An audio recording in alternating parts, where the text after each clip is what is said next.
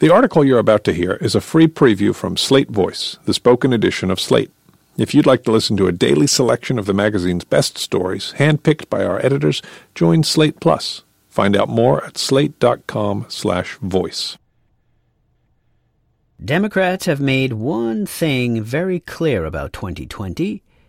They're over white men.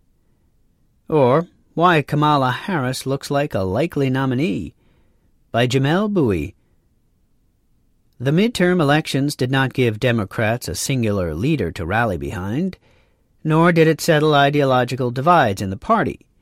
But the results can tell us a lot about the mood among Democratic voters and what they might be looking for in a 2020 presidential nominee. First, much hay has been made about the choice between progressives on one hand and moderates or centrists on the other.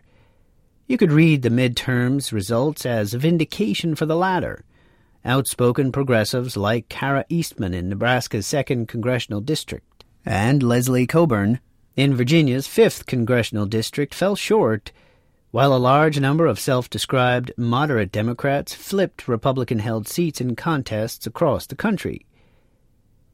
A few facts complicate that analysis. First, aggressive, left-wing candidates had huge success in toppling Democratic incumbents in House and statewide primaries.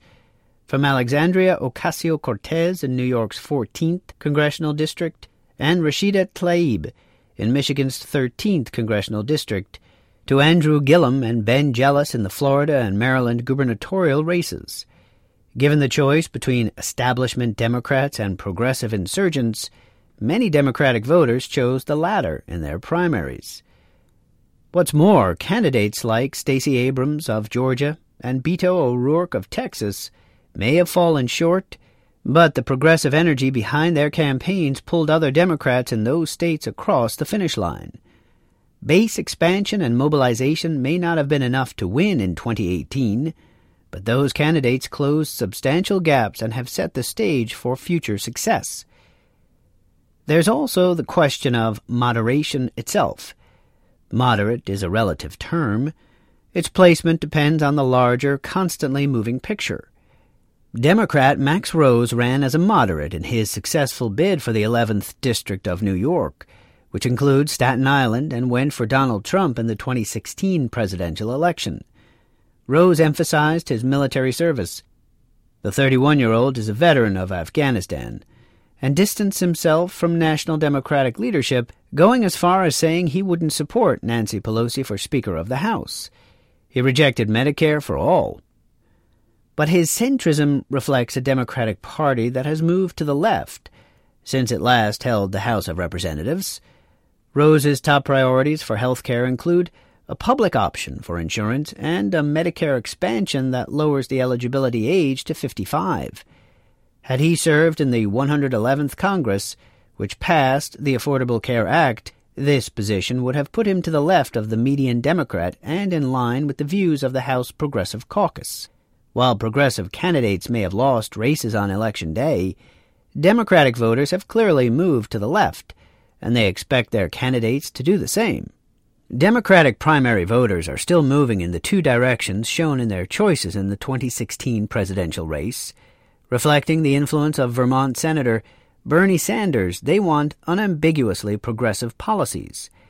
The incrementalism of Hillary Clinton's campaign has not worn well in the face of a radical right-wing Republican presidency. And yet, Democrats still want to make history and elevate candidates from marginal and underrepresented groups. Instead of reacting to President Trump's misogyny and racism by favoring male candidates, Democratic voters are leaning into the multicultural and multiracial nature of their coalition, facing the president's exclusionary rhetoric with a spirit of inclusion. Democrats' desire for diversity is increasingly apparent. Democratic voters nominated an unprecedented 180 female candidates in House primaries, as well as 133 people of color, including Native American and Muslim American candidates. Democrats also nominated 21 openly LGBT candidates for Congress. For the first time in the party's history, white men were a minority in the House Democratic candidate pool.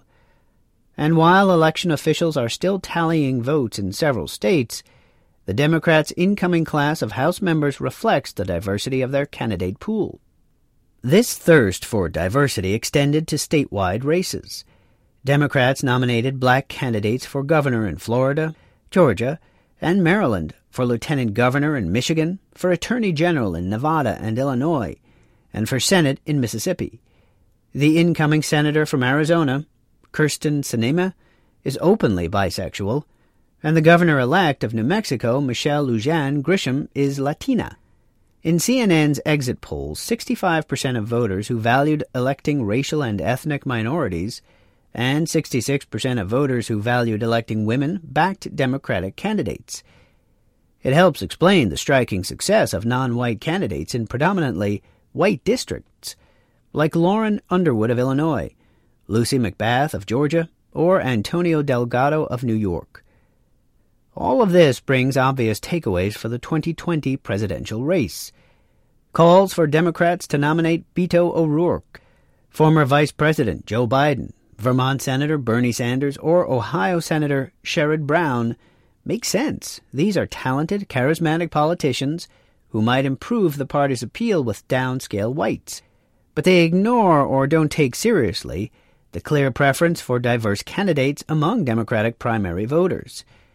Assuming they run, their odds of winning aren't low. Sanders was the runner-up in 2016, and Biden is a popular figure in the party, but they aren't as high as they might appear either. The opposite is true for the cohort of white women and people of color who are clearly in the race for president. Massachusetts Senator Elizabeth Warren may have stumbled with her attempt to settle questions about her heritage, but she's still in the running.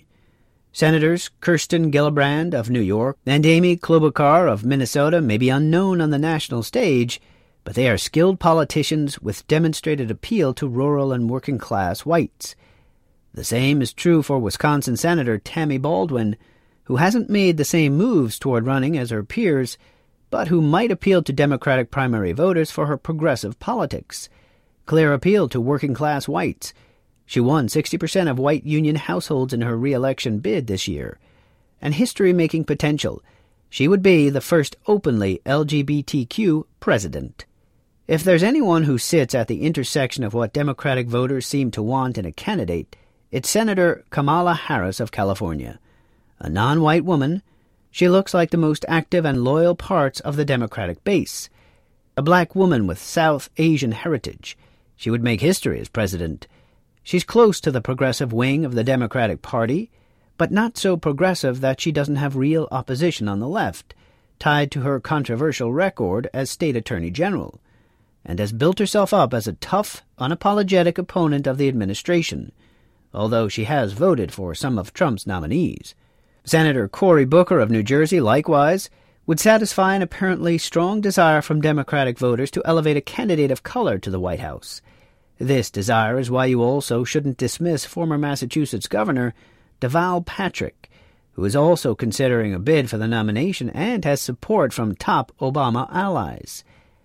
With all of that said, the very fact of a President Donald Trump should inspire humility about our ability to forecast or predict electoral outcomes. The midterm elections offer strong signals about what Democratic primary voters might want in a presidential nominee, but there's no way to know how these candidates will perform once they hit the trail. Indeed, there's no way to answer the only question that really matters for the 2020 race: who can beat Trump?